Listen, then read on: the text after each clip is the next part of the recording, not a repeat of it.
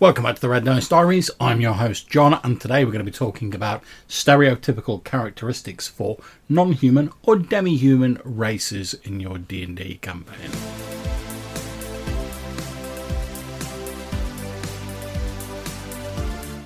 Okay, so if you've been playing D&D for any length of time, you'll be familiar with the fact that there's certain characteristics inherent with the demi-human races.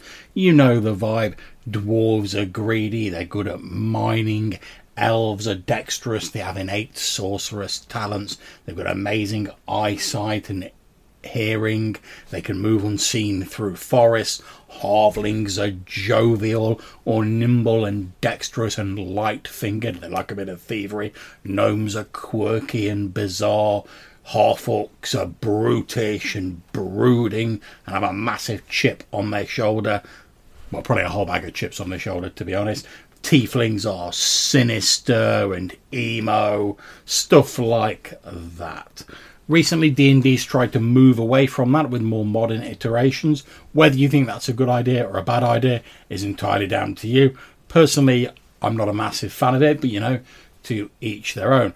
But why am I not a fan of it? Well, because in some ways, I think that actually having these stereotypical characteristics in inverted commas can be a really good thing. Now, because the book frames all dwarves as miners or all orcs as horrible brutish barbarians, does that mean they all have to be that way within your campaign? No, of course it doesn't. Obviously, as a GM, you're free to do whatever you want with the different races in your campaign. And as a player character, you're often a little bit of an outsider or a bit different to the run-of-the-mill people of your species anyway. So again, you have a fairly free reign. However, certain races do have a certain propensity towards different lifestyles, and the way I've always looked at it, for right or wrong, this is just my opinion, is that the sort of stereotypical portrayal of an elf, say, tends to be how that race is perceived by those outside it, and there's probably a reason for that. Now, sort of prejudice and stereotyping might have a reason for that, but perhaps it's just the case that those elves who tend to leave the bosom of elven society and strike out into adventuring, which isn't a common path for any races, even humans. You have to have a certain sort of something about you to be willing to sacrifice the admittedly banal sort of safety of a normal life such as it is and risk plundering ancient tombs and questing out on missions of daring do. So I think it's safe to say that all player characters are probably seen as a little bit quirky by the other members of their own race, the more normal in inverted commas members of their own race, and that's putting it charitably. So perhaps there's a certain skill set or a certain personality type that more lends itself to going out on the life of an adventurer. So you might say, well, why would that lead to them being more like the sort of stereotypical view of their race? And well, we see this in a number of different media. And in fact, I was thinking about this while I've just been watching an episode of Star Trek Deep Space Nine with Hannah, where it was an episode, a very sort of Worf-centric episode, and he's a prime example of that type of character. Someone who is an outcast from his own, in this case, Klingon society. So he clings more closely to those characteristics he associates with his race than many other members of his race actually display during the series. And perhaps this is true for adventurers who leave the bosom of their race and go out to plumb the depths of horrible tombs and crypts. So maybe your dwarf, not all dwarves are miners and stuff like that probably, but maybe your dwarf finds it comforting to sort of lean into that because that's one of the things that reminds him of home. So he more sort of tries to live up to being like the ideal, or the dwarven society's ideal of what a dwarf should be, hoping to put out there the best characteristics of his race. He mingles with humans, elves, halflings and stuff like that, and they're like, oh, a dwarf, you must be good at mining and stuff like that. And maybe he wants to show that, like, yeah, us dwarves have got something to be proud of in this heritage. We are miners. We can do all of these fantastic things involving gems and with the earth and stuff like that. Maybe likewise the elf, he's trying to live up to that ideal of all elves are wise. They all deal with the arcane. They all have a certain sense of the fae and the mystical about them. And that's just a sort of pet theory of mine. Obviously, it doesn't have to be true in your game. But I'll tell you one reason why I think that having these stereotypical characteristics might be good on an out-of-game level. Well, because it gives the players a great and easy-to-understand hook into playing that character.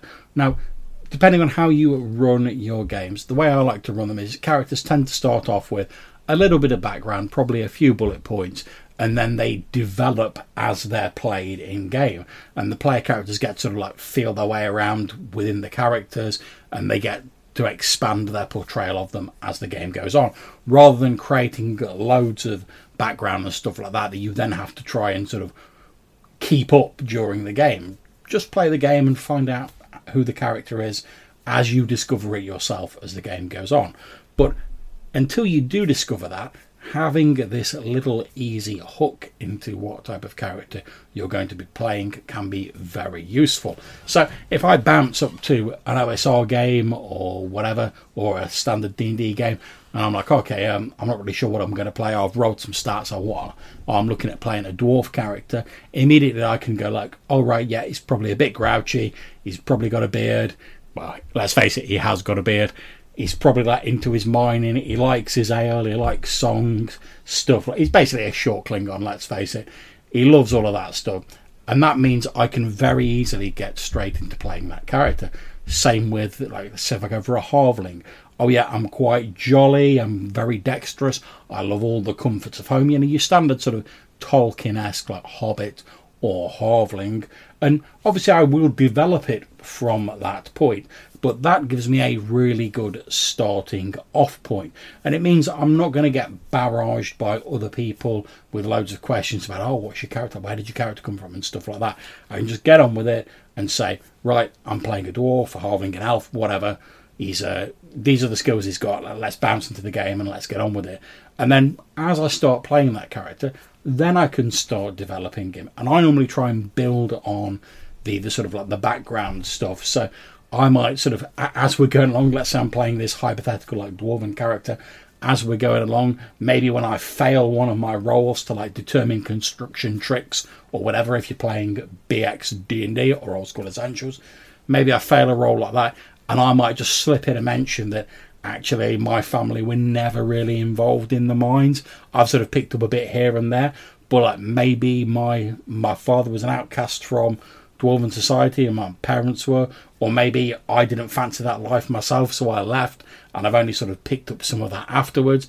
Or maybe I succeed in these roles and I really say, yeah, my family are miners, born and bred. They've got the ore flowing through their veins, etc. And I far prefer to develop my characters like that as they go along and in relation to what happens in the game. I'm a great fan of the idea that the story of your D&D session is just whatever happens in the game. It's not something you try and set up beforehand. It's just the events that occur, and that's the ignominy of defeat and the triumph of victory in equal measures. Now you might say, oh well, doesn't that make your character like terribly stereotypical? And I suppose it does to a certain degree. It's a certain amount of game artifice. But let's face it, certainly if you're playing D&D, it's not as though the human characters aren't a little bit stereotypical as well. Oh, you're a fighter. You're probably either fairly muscular and you carry a melee weapon, or you're dexterous and you've got a ranged weapon. If you're a wizard, you're probably quite intelligent. You've maybe got a lower constitution. You're not quite as tough as the frontliners, stuff like that. And even if you're one of those rare characters who is playing against type, you're defining that character purely by their opposition to the stereotype. So you still need that stereotype in order to have something to oppose and to sort of like bounce yourself off. So I think certainly in a class and level system like D&D, having these sort of stereotypes, these hooks that you can grab onto for demi-human races is a very useful thing. It makes it easier for players to get into playing a character straight away. And also, it gives you a springing off point if you do want to further develop your character or maybe diverge from that later on. So anyway, that's just been a few of my ramblings about why I think the stereotypes of demi-humans are useful. Have you got any thoughts on whether you think they're useful or not? Do you think they're horrendous? Do you think they're great? Let us know. We might feature you in a future episode. You can get in touch via a number of different ways. You can leave us a voicemail message using Anchor or SpeakPipe, link in the description down below, or you can send us an email to rddrpgpodcast@gmail.com. Until we see you again, take care, stay safe, and whatever you're playing, have fun.